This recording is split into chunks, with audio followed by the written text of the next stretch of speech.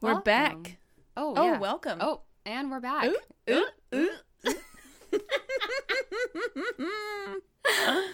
Hi. It's Brittany, bitch. Oh, Just kidding. It's Karen and Marcy that's true. with Murder of Ages. Yes, we are Murder of Ages. Beautiful. Thank you. Yes, and we're going to tell you some true crime from the Pacific Northwest. That's right. Nonfiction. You can't make this shit up. Oh, yes, I'm not that creative.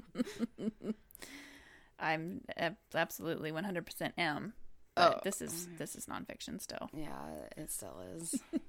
Unfortunately. Yeah. It's pretty fucked up. If you're in a good mood, we're here to ruin that for you. Yeah. I guess that's why you tuned in, though. Yeah. Or it could make your day better.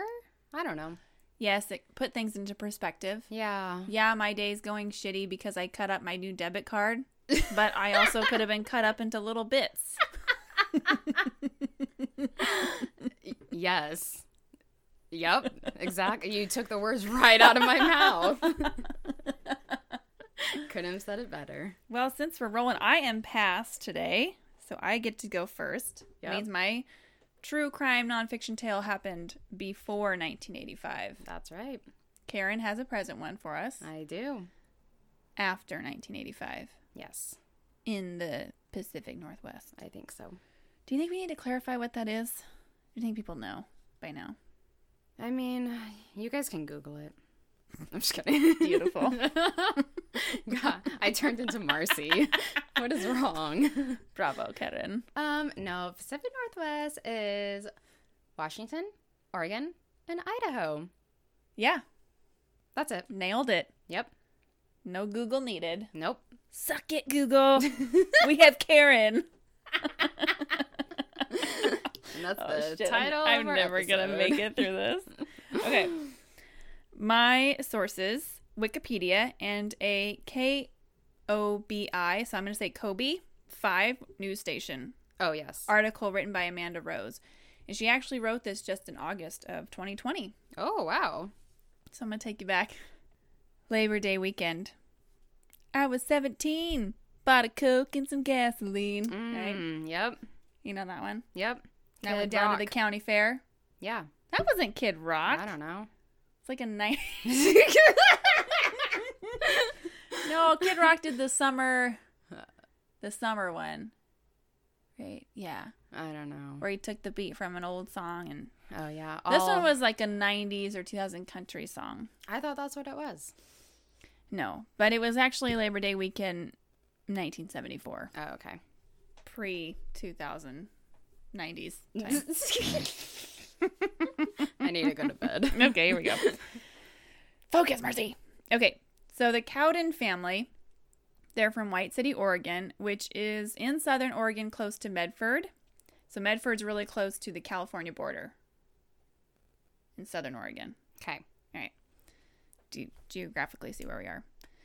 Part of the family, so we have 27-year-old Richard, his 22-year-old wife, Belinda. Whoa, Belinda. Isn't that fun to say? Belinda. Wasn't there a witch named Belinda? Oh, Oh, Glinda.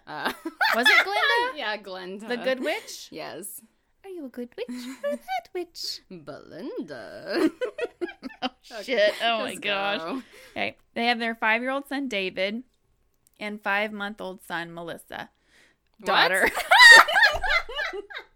We're never I'm going to so make sorry. it through this. Daughter, Melissa. Okay. Like many Americans, they're spending their long weekend, last weekend of summer, camping along Carberry Creek in the Applegate. So that's all near. This is all near in southern Oregon near Medford. There are all these little towns sprinkled throughout. Okay, so the town of Copper was very close to where they were camping, so Richard and David, the son, decided to walk to the store. They purchased a quart of milk. A little fun fact for you, because I knew you were going to ask. Mm-hmm. Copper no longer exists. It's now part of Applegate Lake. Oh. And that happened in 1980. Okay. Yeah. You're welcome. Thank you. So that night, the owner of the little general store and Belinda's mother left to meet the family for dinner at their campsite. Okay. No family was there. All they find is a plastic dishpan full of cold water, the keys to the truck, Belinda's purse were all on the picnic table, as well as a diaper bag. The camp stove was still set up, and the milk that Richard had bought earlier sat on the table, half full. Ooh. Don't drink that. So Don't drink that milk. might be a little curdled, a little sour. Unable to locate her daughter and grandchildren, son-in-law, Belinda's mother panicked when she saw more items lying on the ground. There was his watch, which was expensive, as well as a wallet that contained $21. Boom, equivalent to $109 Whoa. in today's money. Whoa, big spender. Hello, inflation. Yeah. She also found an open pack of cigarettes, which was the brand that Belinda smoked. And the family truck still had their clothing inside. The only item of clothing missing are their bathing suits. So Belinda's mother left the campground to go find police.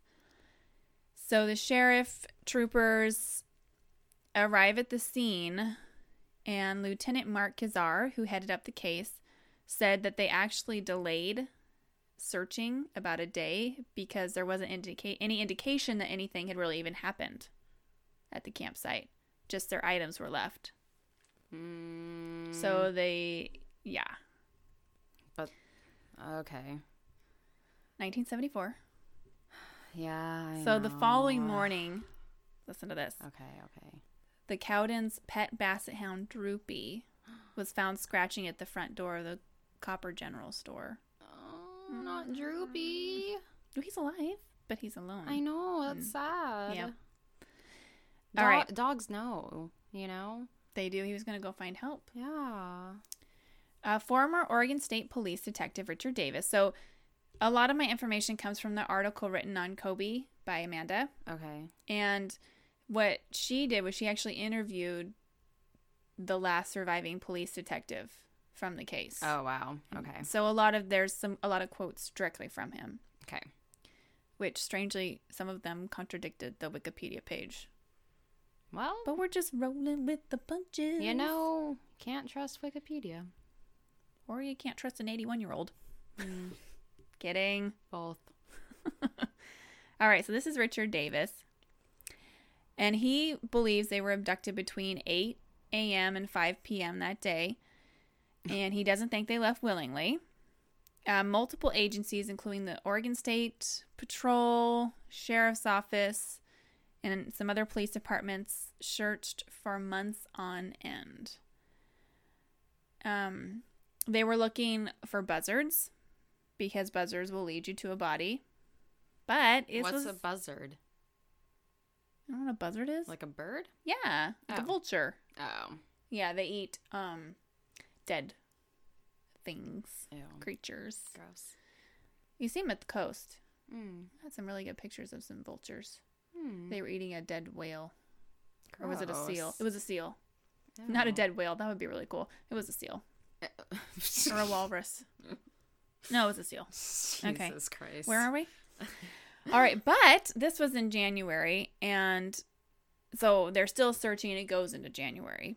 Okay. They're looking for buzzards. Unfortunately, buzzards fly south for the winter. Mm. More south than southern Oregon, so they didn't see any.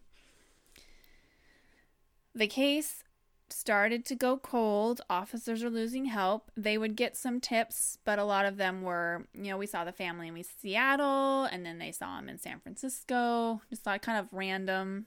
Because I'm sure there was a reward posted. Oh, yeah. So probably looking for the reward. Oh, yeah.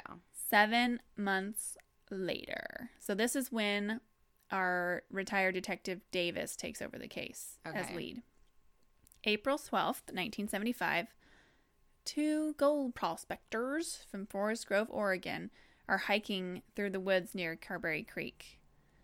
They started up a little game trail from the level camp spot up the hill, and they find a skull. Oh, no. So, a little bit further, they find the decomposing body of an adult male tied to a tree on a steep hillside. Oh, my gosh. In a small cave nearby, the bodies of an adult female, a child, and an infant. Ugh. Positive identification of the bodies were done via dental records, and it's the Cowden family. And they are located about 7 miles from their campsite. So you're thinking, I don't know if you're thinking this, I was 7 miles. That's a good chunk of terrain to cover. So were they forced to walk that 7 miles? Were they killed at the campsite? Well, it didn't look like anyone was killed at the campsite. No. Put into a car and driven? I mean, I don't know how rough it is with a four-wheeler. Yeah, because you're not getting me to walk 7 miles. So No, I could barely get you to do. Well, we thought it was 2.5, but it turned out to be 4. It was a lot. it had to be at least 15. It felt like.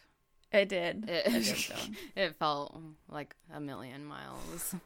But yeah, you having a stranger, threatening, my family, and then whatever, making us walk or taking us somewhere 7 miles. It's a good chunk. Yeah.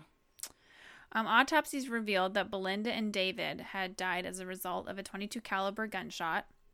This is 5-month-old Melissa had died from severe head trauma. So they think that Richard died at where he was tied up, but they were unable to determine what cause of death. Yeah, he died from a gun. Okay, this is where they contradict each other. Oh, okay. Article said they couldn't find cause of death. Wikipedia said caliber. I'm going to actually go with Wikipedia on this because they had quite a few sources listed. So I'm going to say Wikipedia. All right. Now, but they think Richard died there, but Belinda and the 2 children, they think were killed elsewhere and then put in the cave to be hidden. Which the cave was 7 miles. The cave and where the dad was tied up. They're all kind of in the same vicinity. So the bodies. Wait, so you're saying that Belinda and the kids were killed and then taken? That's what they think. So this person had to carry Belinda and the kids. Yes. I wonder if there's more than one. Ooh. Or like you said, like a 4-wheeler or something. But now that I think that and muddle it, a 4-wheeler, they would have found tracks, right? That's true. But damn, this person or persons, they got to work out because I'm not carrying no This bitch. is 1974. Have you seen pictures of people in 1974? Everyone is fit in 1974. Yes, but some people that I have done stories on are also not. That's true. Who are serial killers. That's true. So okay. So our Detective Davis, he bagged everything up all the way down to the mineral soil. However, the evidence was really scarce after more than half a year of being exposed to the elements. All that remained was a single bullet belonging to a Marlin manufactured rifle. Their single piece of evidence. Okay. The Cowden family murders of 1974 sent shockwaves across Jackson County. Now, the police do have a suspect. Dwayne Lee Little. Oh. You ready to hear about our friend Dwayne? Dwayne and Little. all of his horrifying accomplishments? Yes. In 1966, he's convicted of raping and killing teenager Orla Faye Flips in Springfield, Oregon. Wow. He was 15. Of course. Ooh. He spent 8 years at the Oregon State Penitentiary. And then he was paroled and he moved with his family, or to his family home in Rutch, or Ruch. R-U-C-H? Sure. Rutch. Yeah. Oregon, which is all one of those little towns sprinkled real close to the campsite, close to Copper, close to Medford. Mm-hmm. So the day before the family's disappearance, Dwayne, hauled a load of steel to Crescent City, and police think that he was coming back and he came off of Thompson Creek Road and went over the top and possibly saw the family down at their campsite. Yeah. Because he's in the vicinity, and he was actually spotted at a local restaurant around noon the day the family went missing. And that same afternoon, an elderly couple claimed they saw a car matching Dwayne's description driving a man and a woman. So the eyewitness said there was a man driving, a woman in the middle, and another man on the right side. She says, why I remember it is the road was very narrow and we were going slow, and she looked like she was crying. Uh-oh. But, of course, no license plate number. Mm-hmm. This was the only eyewitness. We know how reliable eyewitnesses can be. Yeah. Learning. Yeah.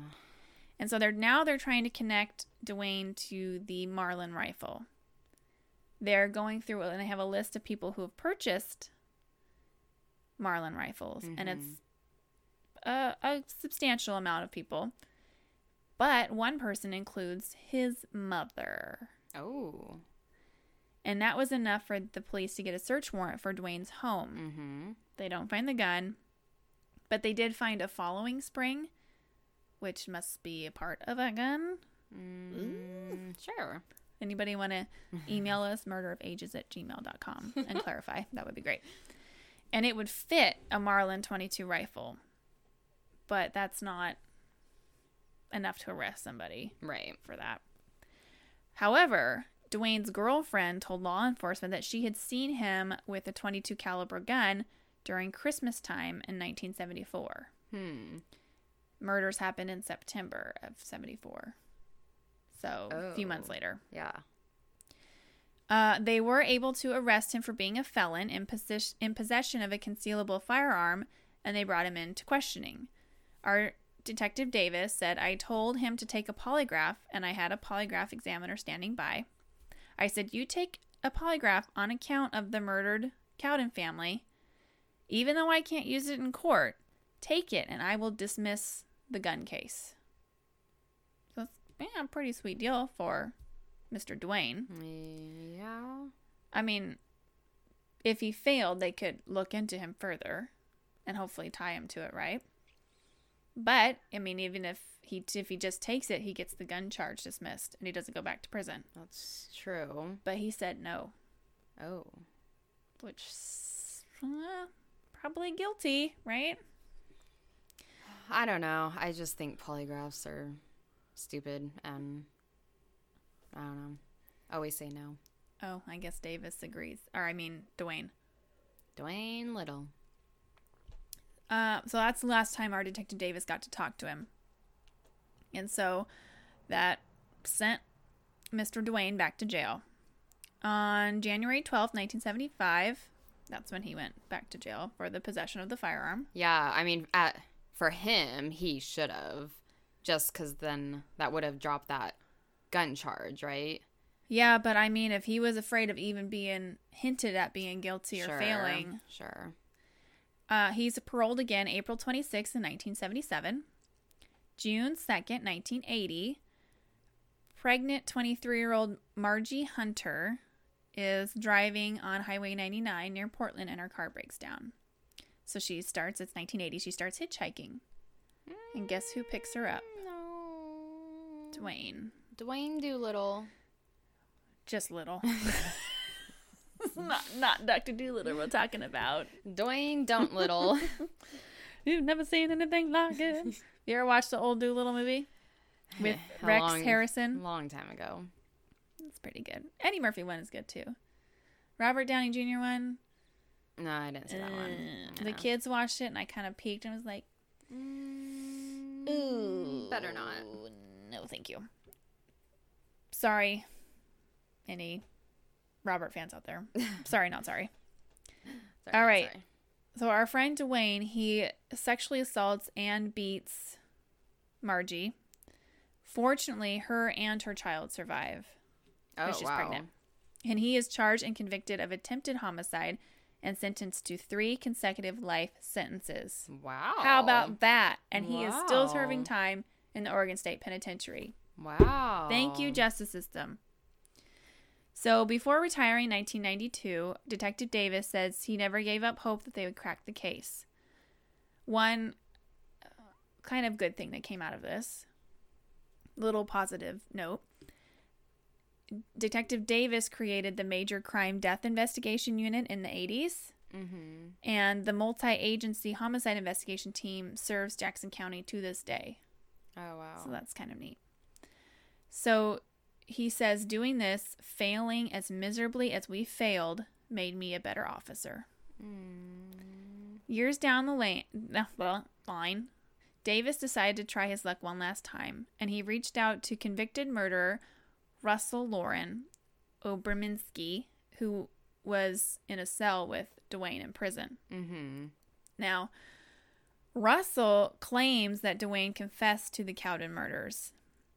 Unfortunately, all the evidence is circumstantial, Right. and they're not able to charge him. The Cowden family murders of 1974 are recognized by some as one of the strangest unsolved murders in America. To this day, Oregon State Police say there are no new leads and no new suspects. It's Mic drop. unsolved, bitch. Mm-hmm. Woo. Wow. Yeah, I'd never heard of it, and Me either. I thought, oh, who That's doesn't enjoy a good. good unsolved mystery? That was And good. the poor family annihilated I know. while they're that trying was to enjoy sad. their Labor Day weekend. And just what happened? Why the bathing suits? Yeah. Where are the bathing suits?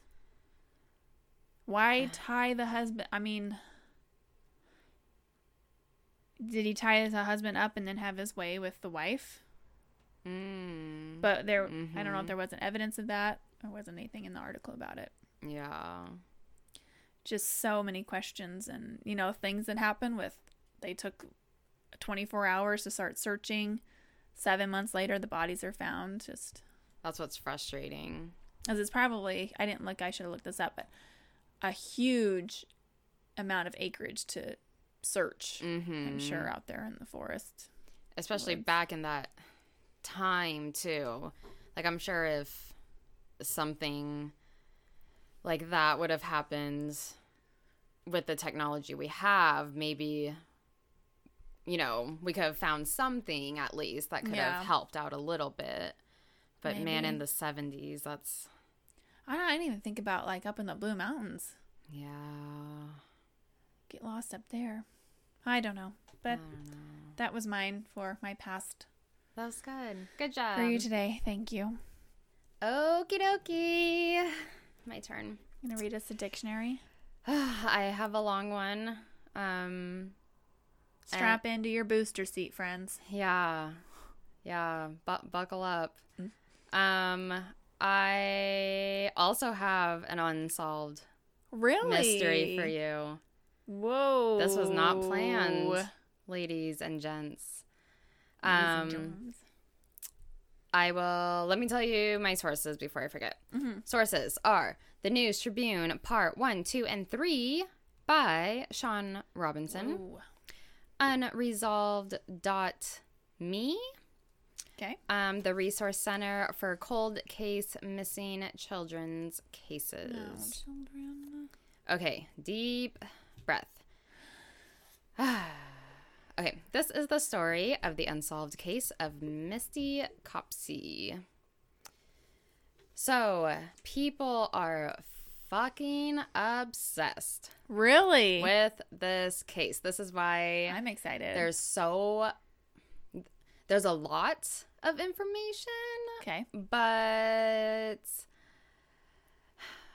who knows if it's true or not, right? So And there's a lot of theories. How did this come to your attention? I heard it on Crime Junkie podcast, Oh, okay. but I also remember it must have been on Unsolved Mysteries or something. Oh, okay. Like, so you'd heard it before. yeah, All because right. I totally remember. And then I kind of freaked out because I thought you did it. And so I was like, shit, because I totally remember the story. And so I had to look back at all of her stories to make sure you didn't do it. Anyways, you didn't. Okay, the year is 1992. The setting is... Oh, what's the main idea? Characters, plot points. Thank you. Yes, walk us through it, Karen, please. 6 traits of writing. Let's go. I'm trying here. Setting, a small town barely on the radar of the world. Oh. Well, I guess for people who aren't from around here. It's in Puyallup, Washington. Barely on... Puyallup's pretty big, isn't it? I think Puyallup's pretty good. It's smaller than Walla Walla. Oh, really? Yeah. Oh. Well, back in 1992, I guess. So, Puyallup is most well known for the fair. Oh, yep. That's where I'd heard it. Yep. Of it. Yep. The fair of the same night that pops up twice a year, once in the fall and again in the spring. Oh, I didn't know there were 2 fairs. I guess so. I wonder if each one comes with the carnival. I don't know. Something to look into. Yeah, well, let's get right on that. So Puyallup, for those of you who don't know, is a suburb right outside of Tacoma, which is outside of Seattle, Washington. So it has grown, but back in 1992, it had a population around 25,000. So Misty was born in 1978 to 2 parents, Diana and Buck. They divorced just months after Misty was born. And she ended up living with her mother, Diana.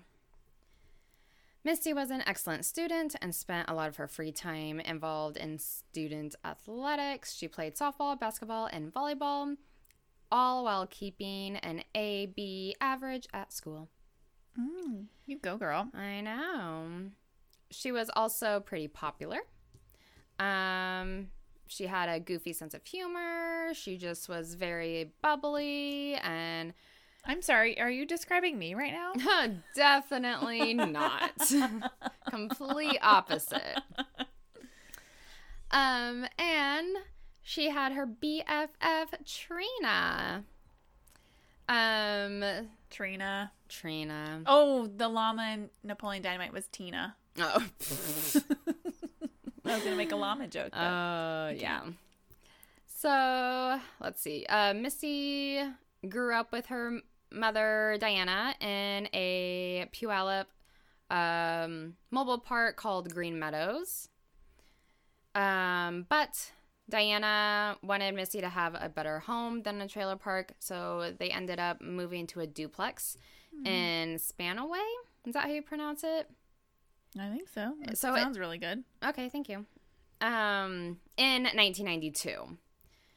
Oh. That's when this started, right? Mm-hmm. Oh, okay. Why? I'm just getting ready for you know, it's like you have the happy part, like, oh, life is normal, blah, blah, blah, and then shit hits the fan. Yeah. So, Spanaway is a stone throw away from suburb, and the environment is still new, and Misty obviously didn't know anyone. So she was lonely.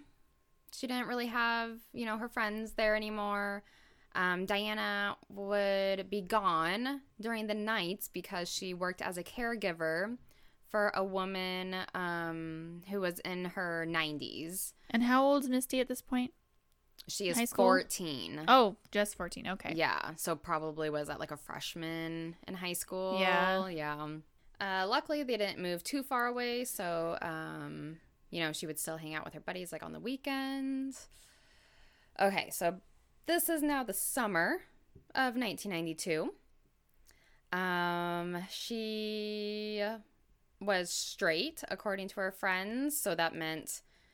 So back in the day, straight meant like no drinking, no sex, okay. You're straight edge, gotcha. Okay. But of course, boys were into that because, oh, that's the good girl, that's ooh, I'm going to try to, like, convert her into, like, the bad girl type of thing. You know, like, boys. My God. Yeah. Boys, stop it. I know. Stop, boys. So, of course, there's this boy, Ruben. He's an 18-year-old boy. Ooh, and she's 14. He, this article describes Ruben as an 18-year-old with a pile of hair and a beaten car, a green 1974 Chevrolet Nova. You want to see a picture of him? Oh, that was George's first car. That's his pile of hair. That is a fucking pile of hair if I have ever seen one. Yeah, it literally just it looks let me like see that again. It looks like if you just got your hair cut and you just like grabbed it all together and just like bloop, just put it on. It's just a pile. So that's Ruben. It's like a pile of pubes. Yep. Sitting on top of his head. All right, so you got Ruben in your mind? Unfortunately, yes, I do, Karen, and I cannot unsee that big pile of hair. Okay. Damn it. So Ruben was a dropout, and he was too old for the gaggle of girls at the trailer park. Oh, my God. And he wasn't Missy's type, thank goodness. She Good. preferred the jocks and the teen idols.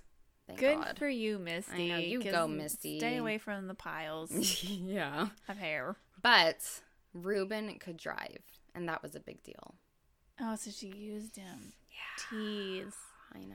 You know, actually, his hairdo, yeah, that's what's in style now. I know. That, The like, kids with the perm on top? Yeah. What is that? I don't know. I mean, when we were in school, or I should say when I was in school because I'm a little bit older, it was the bleached. Like the boys gelled all their hair down Yes. flat and then flapped up a little bit at the top Yeah. and bleached just that section.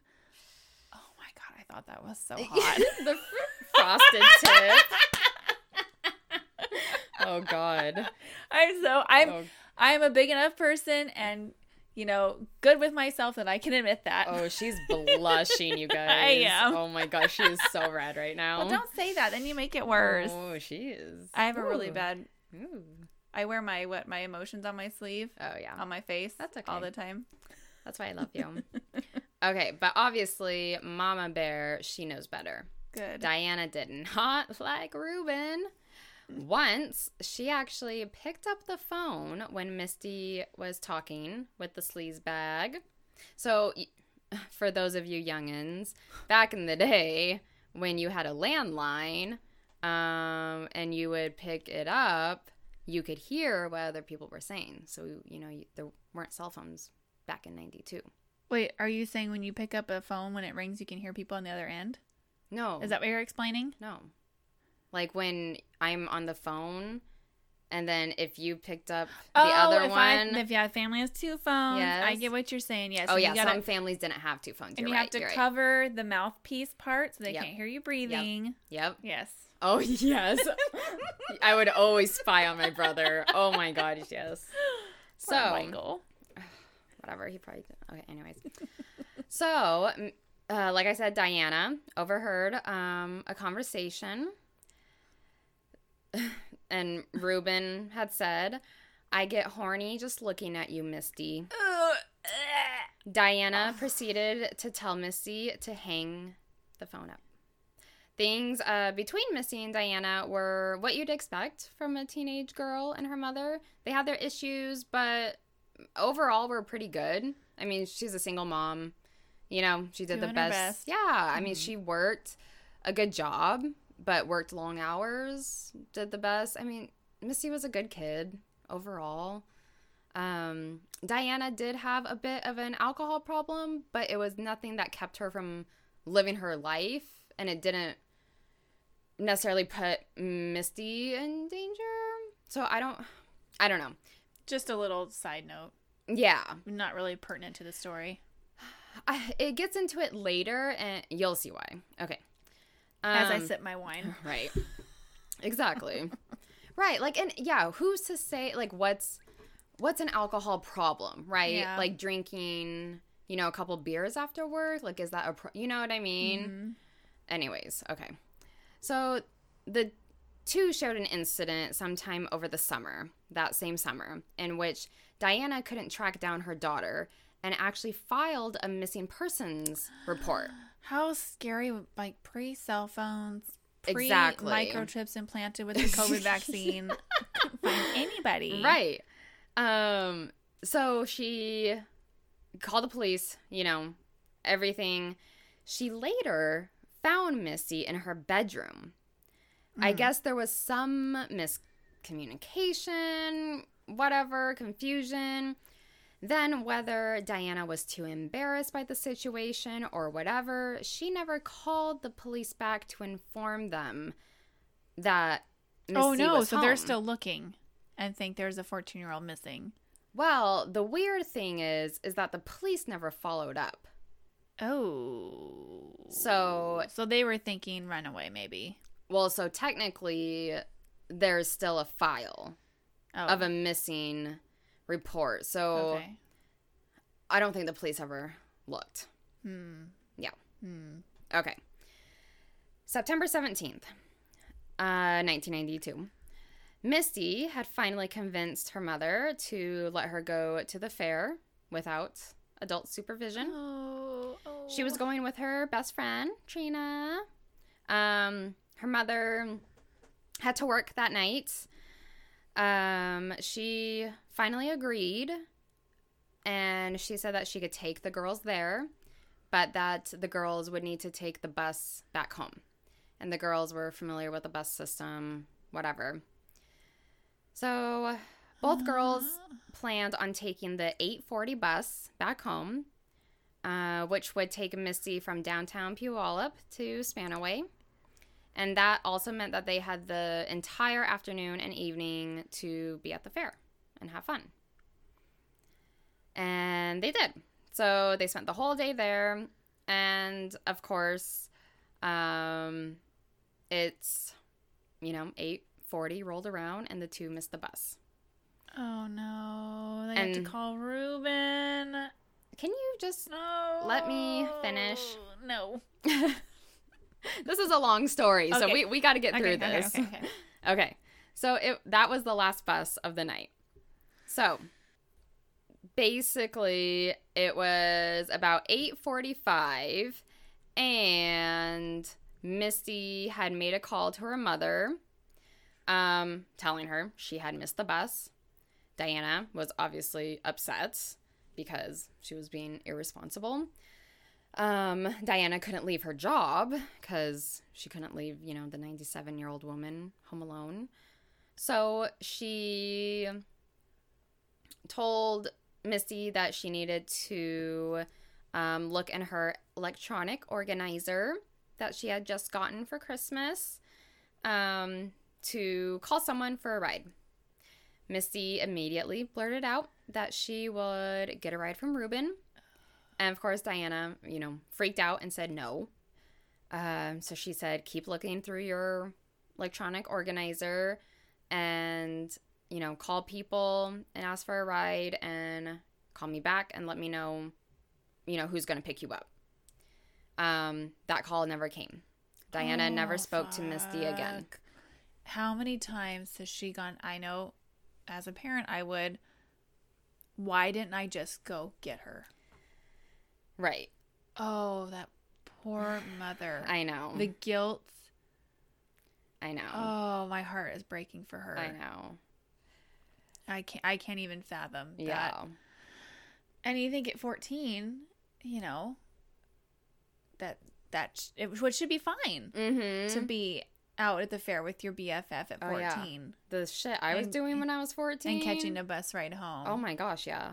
Especially Puyallup, you said smaller suburb. Oh, God. Yeah, it's smaller than here. Walla Walla's over 35,000. Sick. Okay, so Diana, obviously concerned. She didn't get a follow-up phone call. She spent the rest of her night in worry. Unfortunately, there was little she could do. Misty had called from a payphone, so of course she, could only assume that Misty had found a ride home and just forgotten to call her mother back.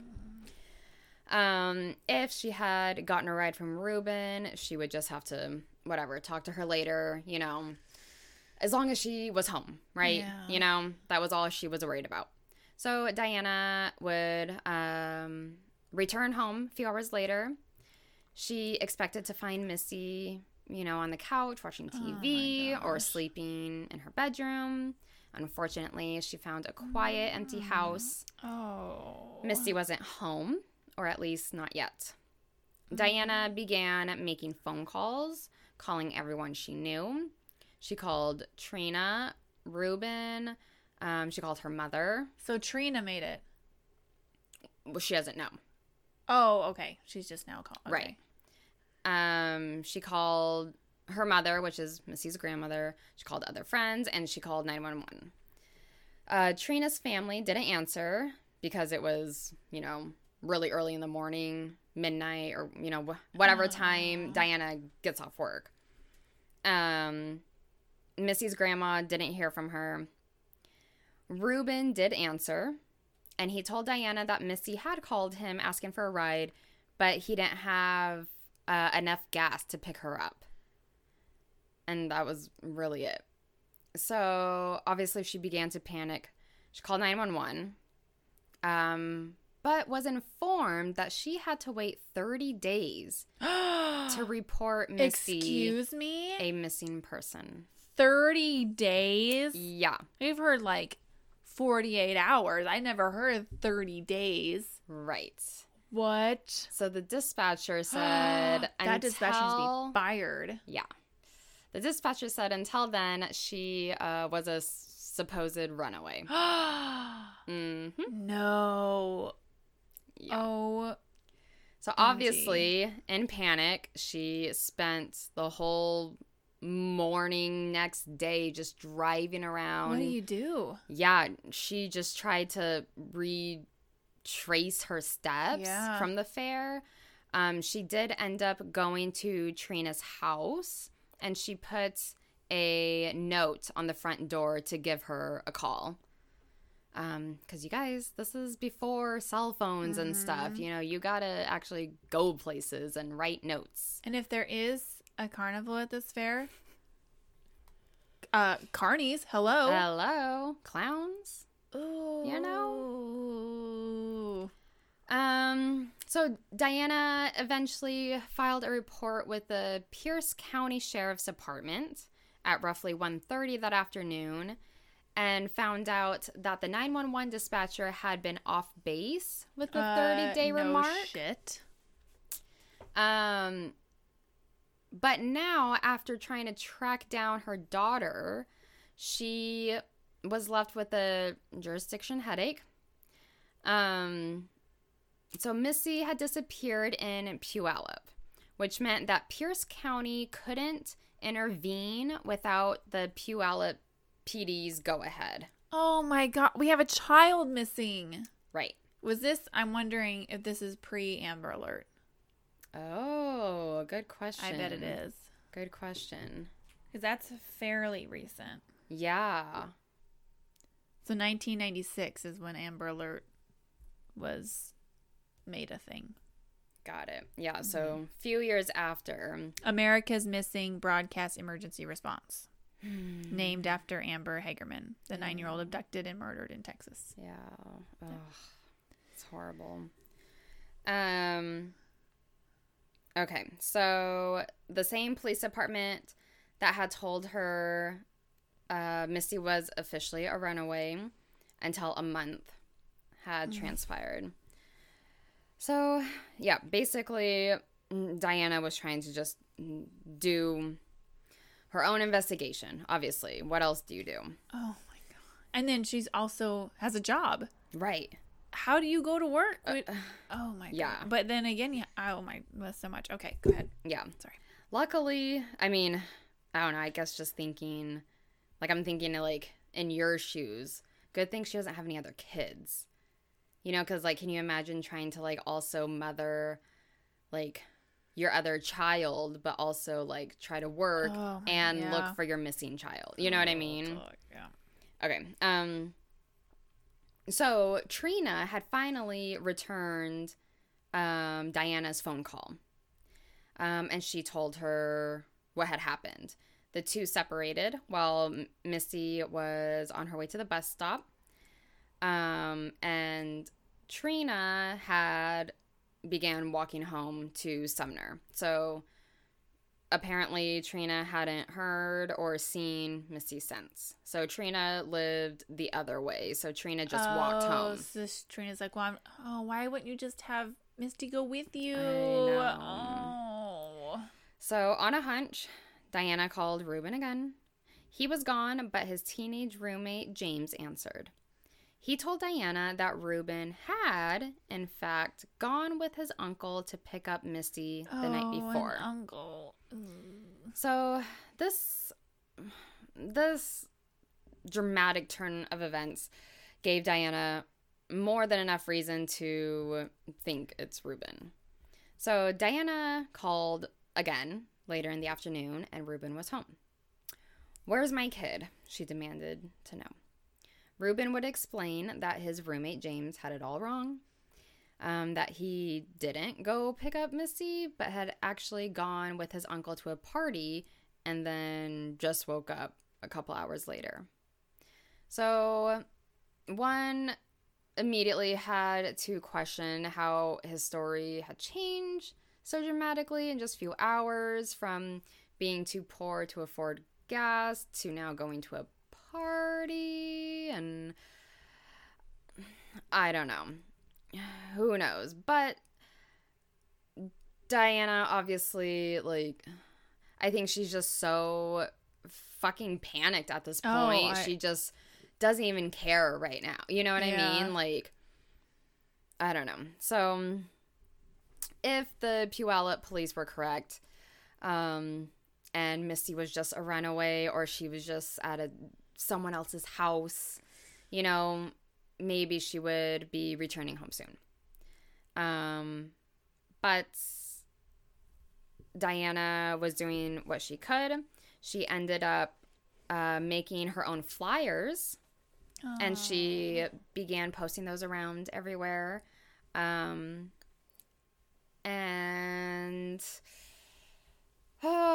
She especially went downtown, where the area that Misty was. Mm-hmm. And she had a picture of Misty on it, and put phone number, please call me. She would make contact with Misty's friends, pleading them to contact her. She promised them, they wouldn't get in trouble or anything. She just wants to know where they are, or where she is. Yeah.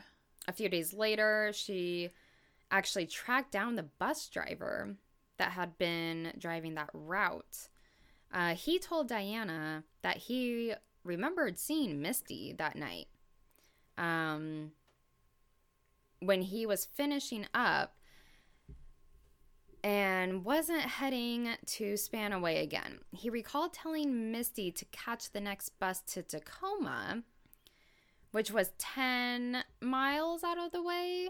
But then that bus had a bus coming back to Spanaway that she could catch. Oh, okay. So, it's just an extra bus.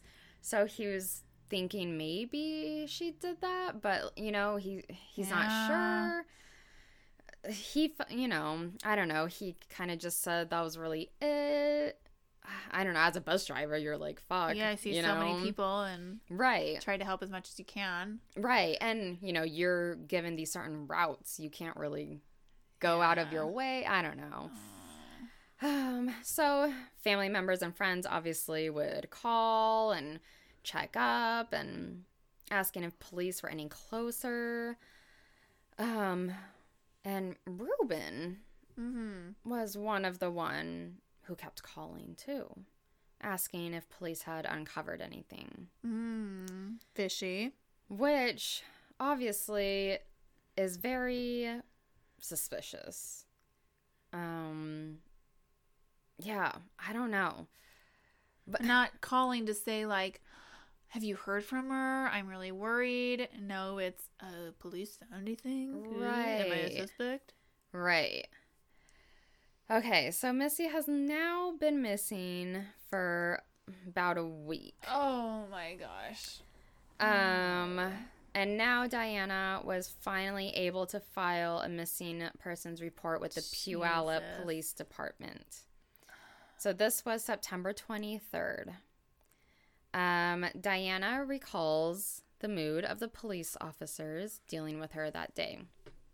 They were all assured that Misty was a runaway, which is just so frustrating. Like, I understand this is the 90s, but this case is so frustrating because of the law enforcement, which is frustrating because obviously, you know, you want to be like team cops, you know, but why a week? This is a 14-year-old we're talking about. I know. Well, and if the mom is this upset and no, this is not a normal thing, right, take it seriously. I know. And the fact that the dispatcher said 30 days. That dispatcher was probably just about to get off shift and was like, I don't want to deal with this right now. Yeah. Oh, yeah. Okay. So, Sergeant Carver, a Puyallup police officer, was in charge of the investigation. So remember this fucker. Sergeant Carver. Okay, so he would task some detectives to investigate the area around the fairgrounds in hope that someone had seen Misty. No one had, so they moved on to investigating Diana, which I get. They always investigate person closest. Mm-hmm. So this is when this poor mother, I feel so bad for her. What they found was a woman with a couple of DUIs on her record, and a prior conviction for welfare fraud. Diana was the first to admit that she wasn't an angel and had a battle with alcoholism for most of her adult life. She had admitted to collecting food stamps. She was just a single mother in her 20s, though. You know, but it was welfare fraud, correct? So collecting food stamps when she didn't qualify for them. So fudging on the paperwork. I'm probably. assuming so, yeah. Okay. Which, I mean, if you can't get it and you need it, you gotta hustle and do what you gotta do. Yeah.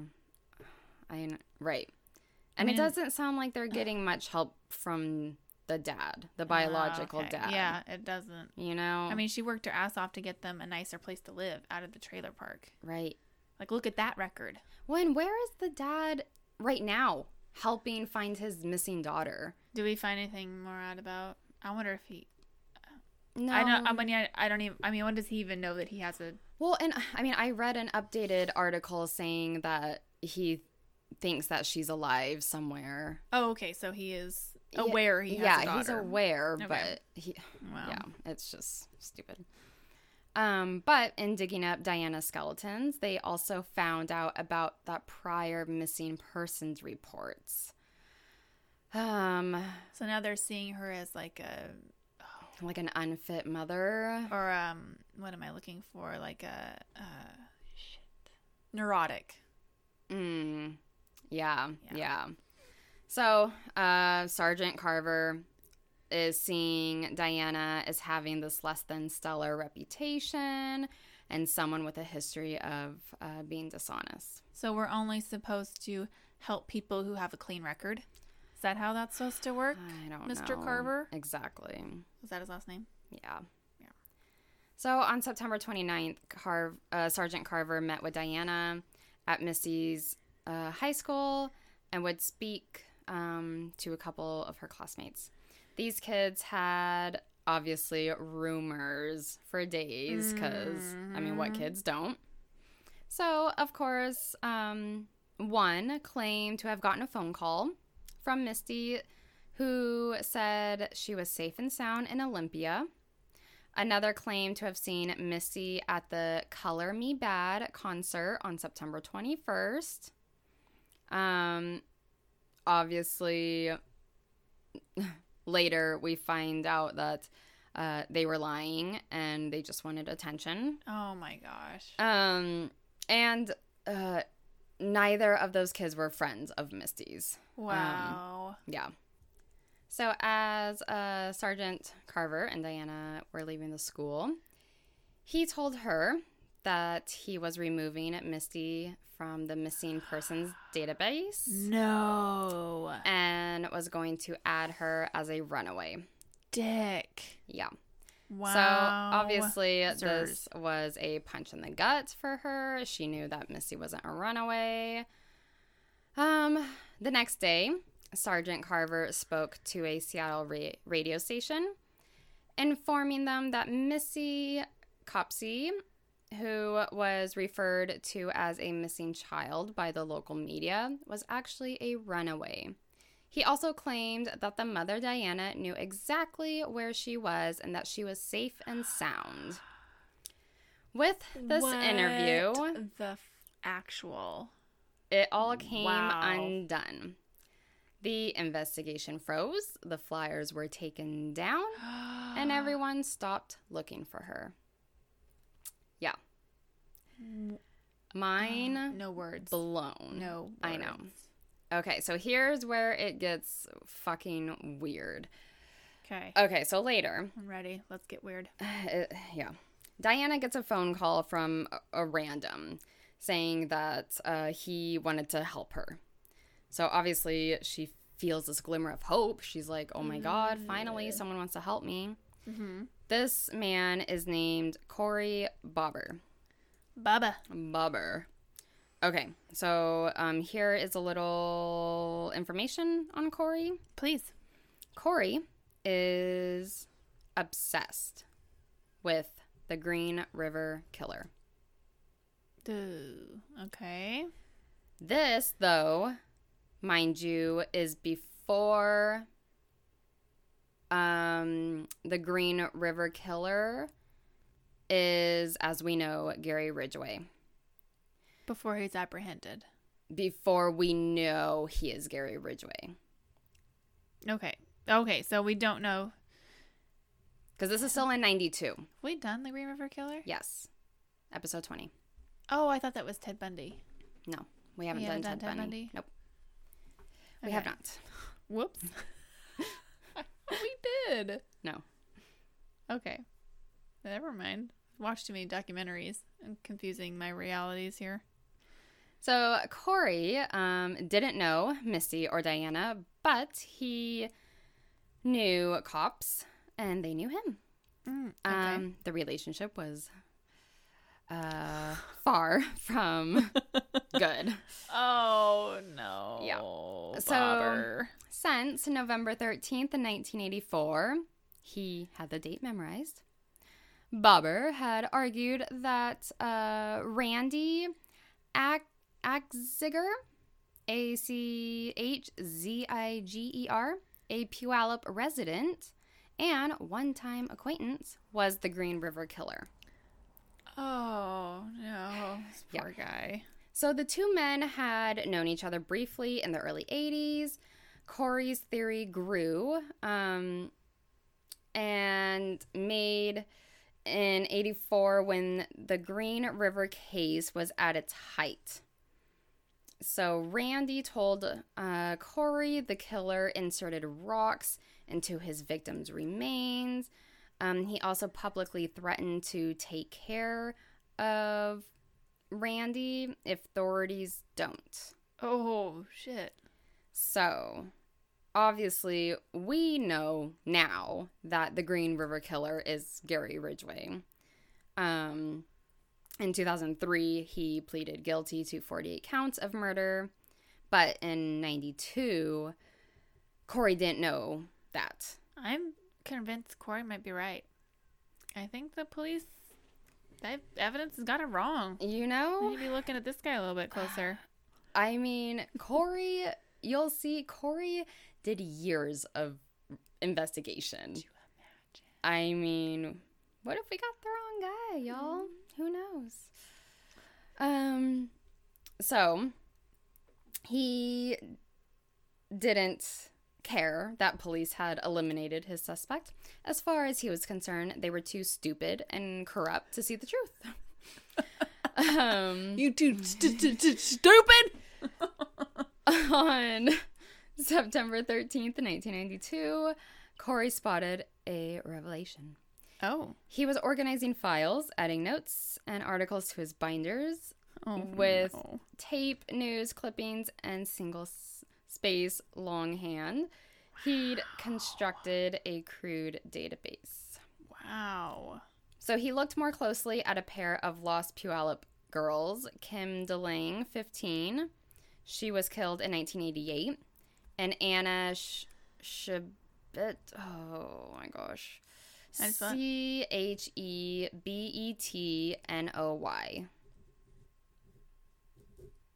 Chebetnoy. Yeah.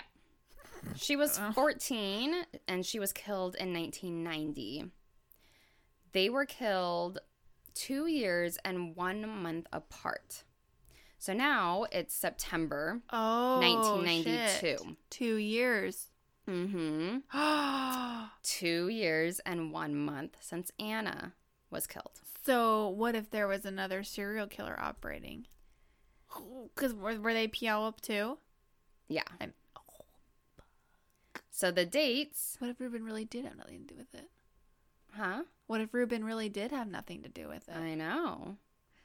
So the dates obviously etched, a signature in Corey's head, a pattern. The killer was making a pattern.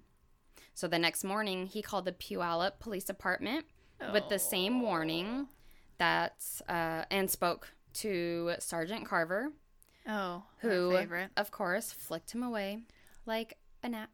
I wonder, were these girls also abducted? I'm just wondering if there was a connection there, or were they cause of death similar, ways that would also tie them together other than just the 2 years apart and same age and area? I think so.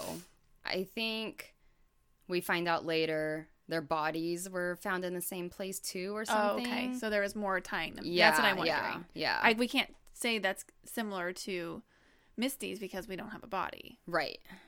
Oh, okay. Yeah. Corey insists he made the calls. He said so for 17 years, and his endless notes and journals underline his claim.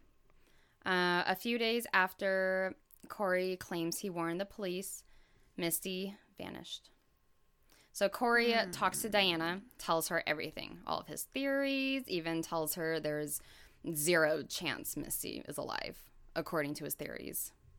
Obviously, not exactly what a mother needs to hear, but he's the only person who is willing to help her.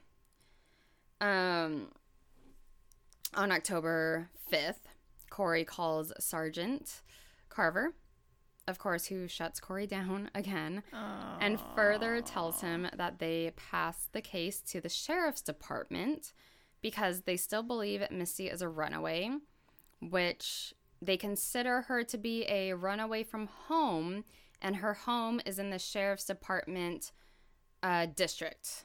So now it's in their jurisdiction. Okay. So, Corey calls the sheriff's department, and the deputy also believes Misty is a runaway. So they told Corey, even if we did know, we wouldn't tell you or her mother. So this just puts the fuel on the fire. And Corey went to the media, blasted them. But obviously in a small town like that, that is not a good idea. Corey is a known weed dealer. So Wait, he is busy making this database and binders and longhand writing. Yeah. He's got to do something that's going to quick cash, quick turnaround. He can't spend 8 hours a day at a job. He's got to sleep sometime.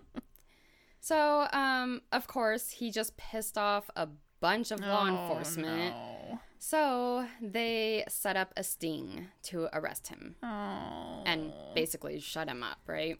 Or try to. So the sting works. October 15th, 1992. They They enter his house. They yell, "Police, freeze." Corey says, "No shit," and put his hands in the air. But the spoils of the bus were nothing special. They found 17 grams of weed, which was a little over half an ounce. Thank you for clarifying. And I will clarify even more. Okay. They also found a pop can pipe, which you can make a pipe out of a pop can. I can also clarify that later for you. Didn't know that. Thank you. A pot of dirt, a grow light, suspicious empty plastic bags, $149 in cash, and that was it, according to a search warrant record. Good job, SWAT team. Exactly. So basically, you barely got anything.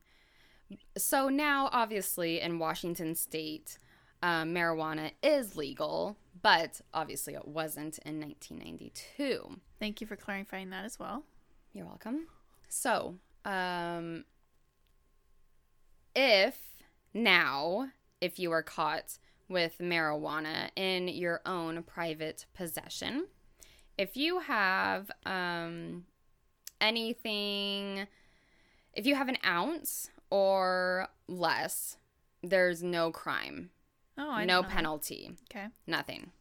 If it's in your house, in your possession. So, obviously, he had a little over half of an ounce. So, he had barely anything, and right? there's 8 ounces in a cup, so that's not even an eighth of a cup. Right. So... Just to put it in terms I'd understand. Fair. I know, I had to, like, Google all of this just to, like, make sure I'm doing this right.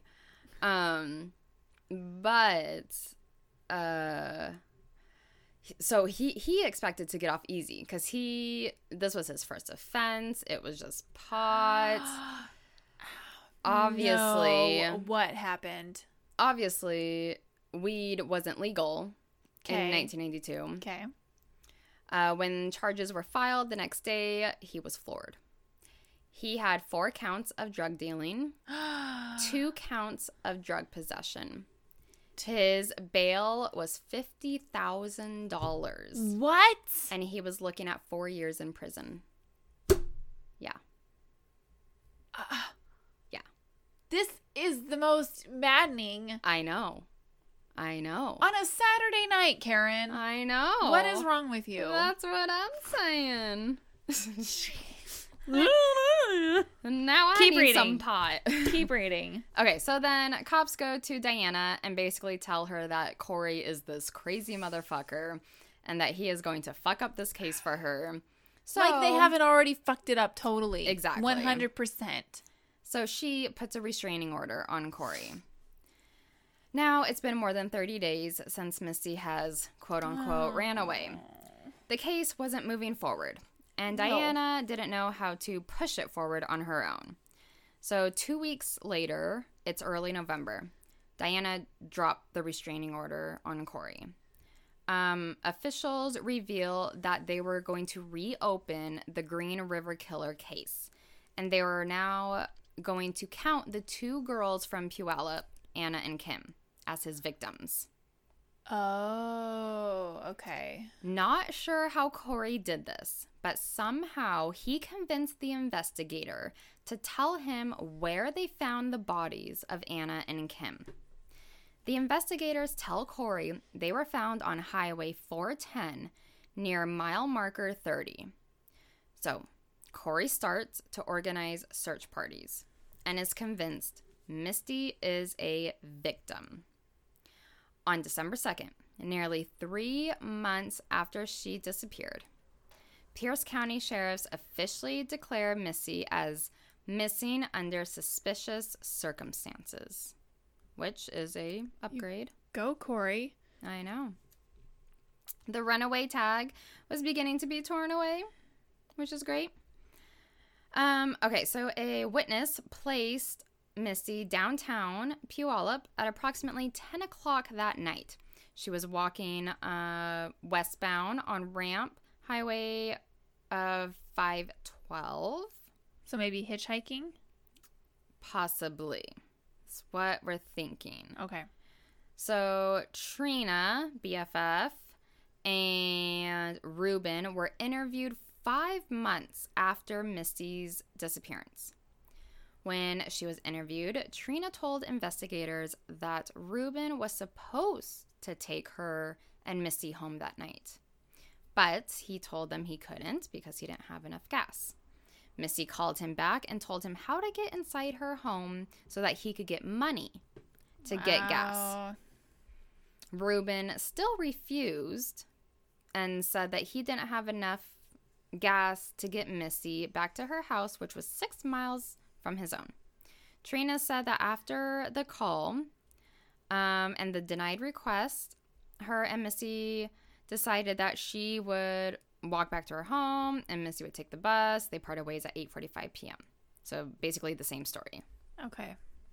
It was later revealed that Trina had actually lied about walking back home to her home that night. Really?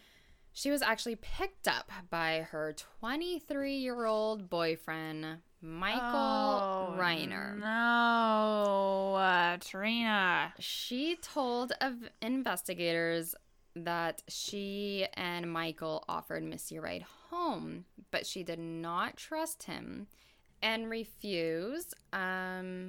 Michael did have a criminal record. Oh, I guess it wasn't official, but he was accused of rape when he was 16, but apparently it was dropped, blah, blah, blah, whatever.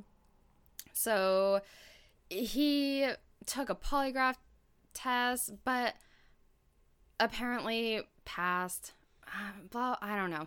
Polygraphs just, I don't know. I don't care for them.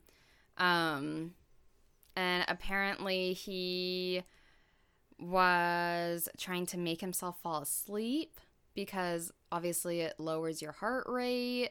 Whoa. Yeah. Whoa. See, so that's why I don't know. I just Well, can't. they're not, you can't use them in court. Yeah. So I just don't really care for them anyways. So then Ruben was questioned. Then he confirmed Trina's story about picking them up, but then about the gas thing, blah, blah. But then also he told investigators that he suffers from blackouts. So, that's convenient. yeah. So now he's saying that he actually can't remember the second phone call with Misty. Oh my gosh. And then all of a sudden he stated that now he woke up at his grandma's farm the next morning. So who fucking honestly, like, who knows, right? Covered in blood in the pig pen. Well, and like, right, so it's this whole gas thing. That was the issue. Yeah. But so how did you end up at your grandma's house if you didn't have gas? You blacked out, Karen.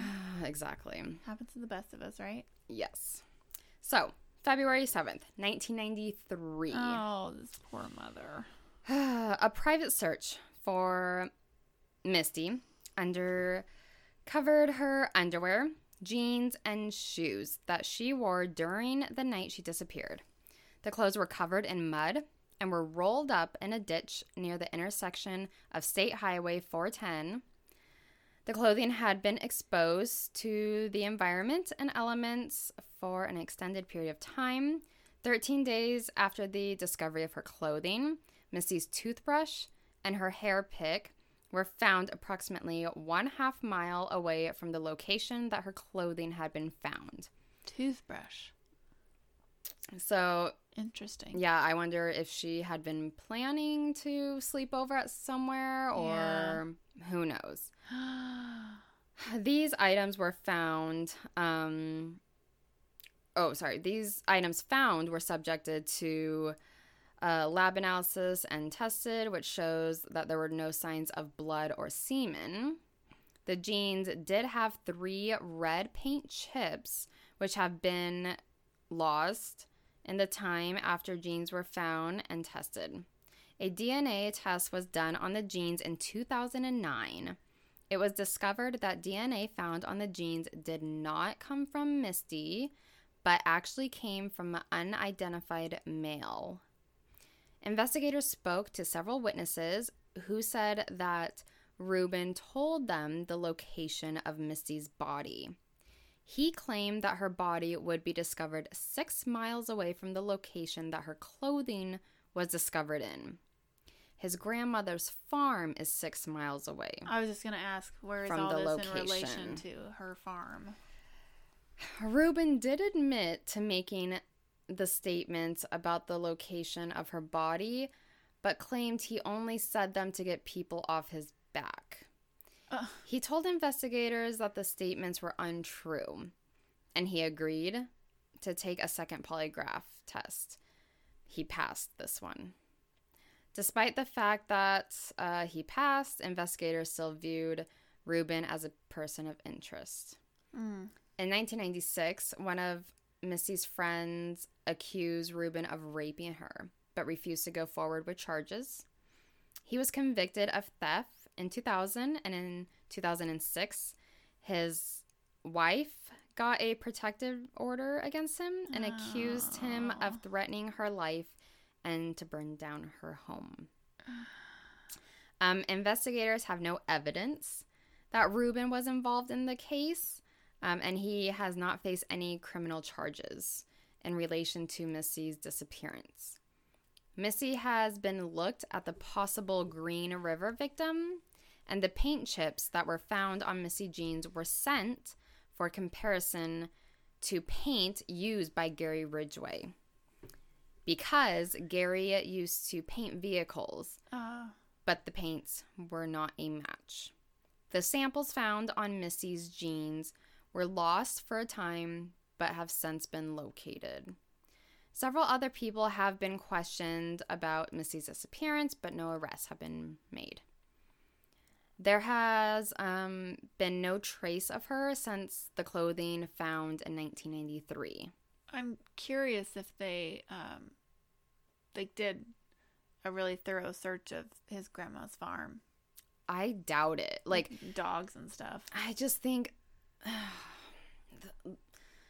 this detective is just pissing me off. I just don't think he cares, you know? Doesn't sound like it. Like, honestly, this Corey guy, there was a lot of people who were bashing him online, but honestly, he was, like, the only one who was helping. Yeah. You know? I mean, if it wasn't for him, I don't know. Like, yeah. I don't know. Would they even put her on Right. change the list, what name her list was on, or what list her name was on? Like, people think that, like, he did it, Corey did it, but people are, are very mean on the internet. I just think that he might have some sort of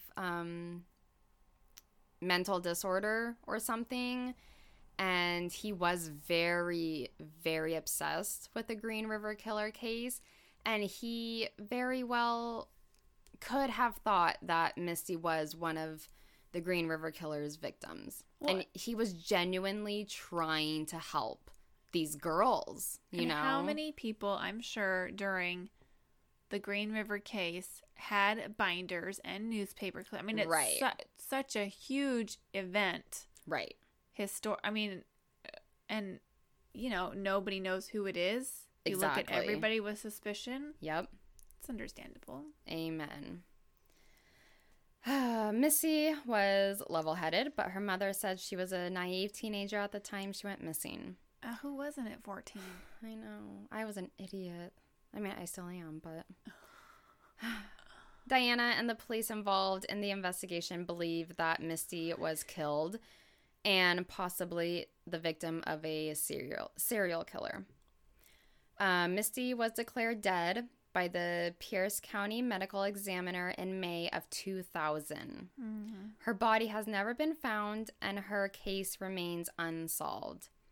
If you have any information concerning this case, please contact the Puyallup Police Department, 253-841-5415, or the Pierce County Sheriff's Office at 253-591-3685.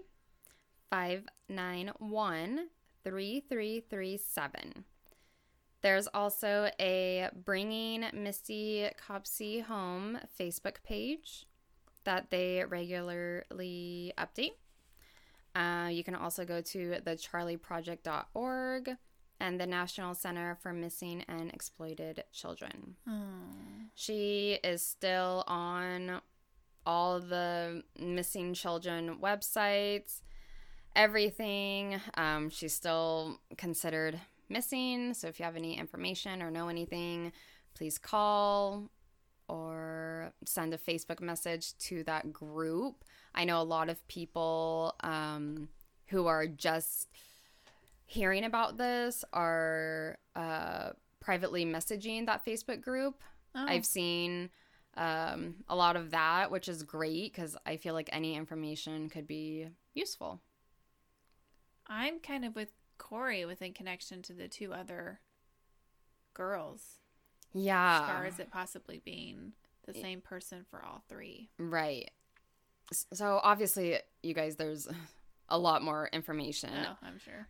That the News Tribune stories 1, 2, and 3 by, I think it was Sean Robinson, written very well. You guys should read it. There's pictures and there's actual quotes, and actually has Corey's journal entries in it and stuff, and it was very well written. So if you're interested in this case, take a look at that. Corey had a lot of just information, you know, he just kept a lot of stuff, and yeah, I think it's important. I mean, especially, in a time where there wasn't Facebook and social media where you can just screen share, screen save, screenshot. God damn it. Yeah. What are we talking about? I don't know. Copy and paste. I don't Fucking know. Is that your Mercy. No, I don't know.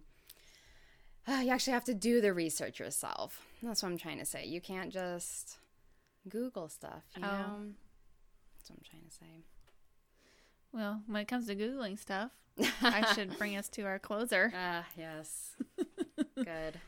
So my story, if you were listening during the first part of our episode, happened in Oregon. So I Googled mysterious happenings in Oregon forests. And this is what I found. From Wikipedia. Have you heard of the Forest Grove Sound? No. It was a sound, an unexplained noise, described by the Oregonian as a mechanical scream heard in Forest Grove, Oregon in February 2016. A high-pitched noise was heard at night. The Department of Forestry determined that their equipment was not the cause of the noise. The news about the noise was first shared with Dave Niemeyer by a Forest Grove resident who posted a video of it on the city's Facebook page. Oh, wow. The Washington Post, that's how huge this was, described the noise as sounding like a giant flute played off pitch.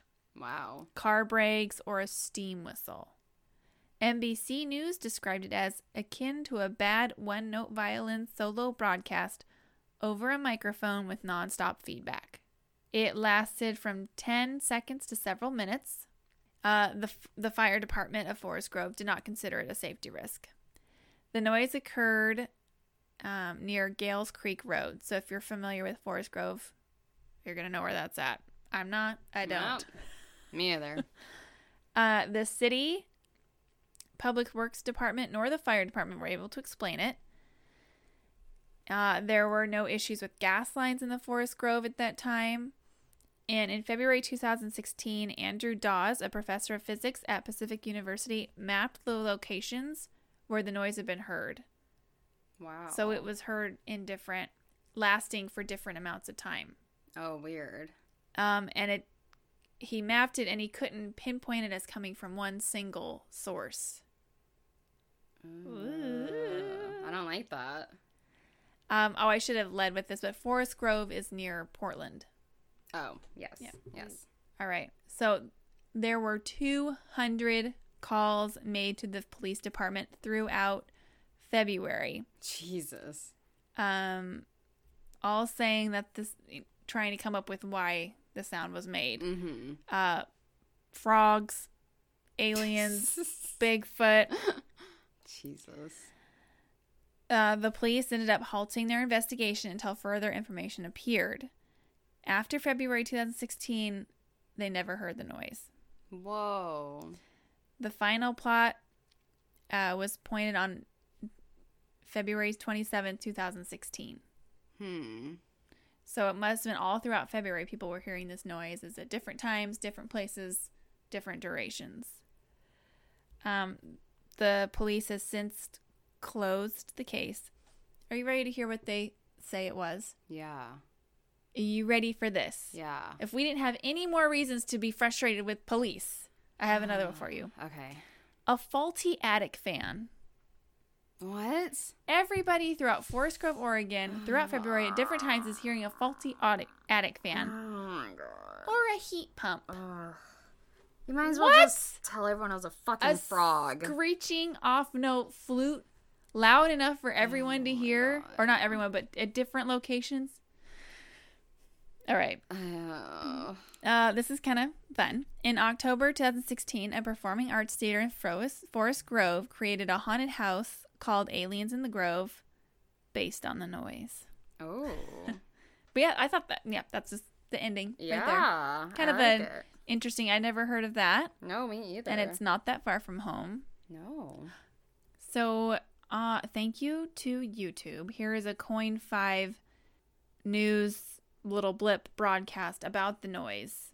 Perfect. And the anchor is in Forest Grove. So I'm going to play a little bit of that for you. We don't own the rights to this. I don't know. I just went to YouTube. So, here we go. Idea what this mystery sound is, but they agree on 3 things. It's loud, obnoxious, and they want it to stop. What is that? I don't know. The flute description was accurate. Yeah, it's not a frog. Not an attic fan. No. It's not a heat pump. No. Yeah, it sounds like a flute. Or it sounds like the recorders they send home at school. Yeah. Yes. Yeah. Yep. It's a 4th grader with his recorder going around in Forest Grove. We solved the mystery. Or maybe somebody gave a recorder to Bigfoot and he's practicing. Marcy, case closed. Woo! That's nice. All right, you guys. You guys can follow us on Instagram and Twitter at Murder of Ages. You can also rate and review and subscribe Hell yeah, you can. on All of your listening platforms. Oh, yeah. And email us. Please reach out. We would love to hear from YOU Oh, we would. at murderofages@gmail.com. All right, close us out. Oh, real quick. Sorry. Don't forget about our Patreon page. Oh, yeah. If you would like to donate your hard-earned stimulus check to us. Y'all are getting an extra $1,400, so. Are we really? That's what I hear. No, that would be cool. Give us $5 of that. All right. $1. And we right. will send you some merch. Okay, that's the end of my... Close us out. It's all you perverse, notorious wastes. We'll meet you there.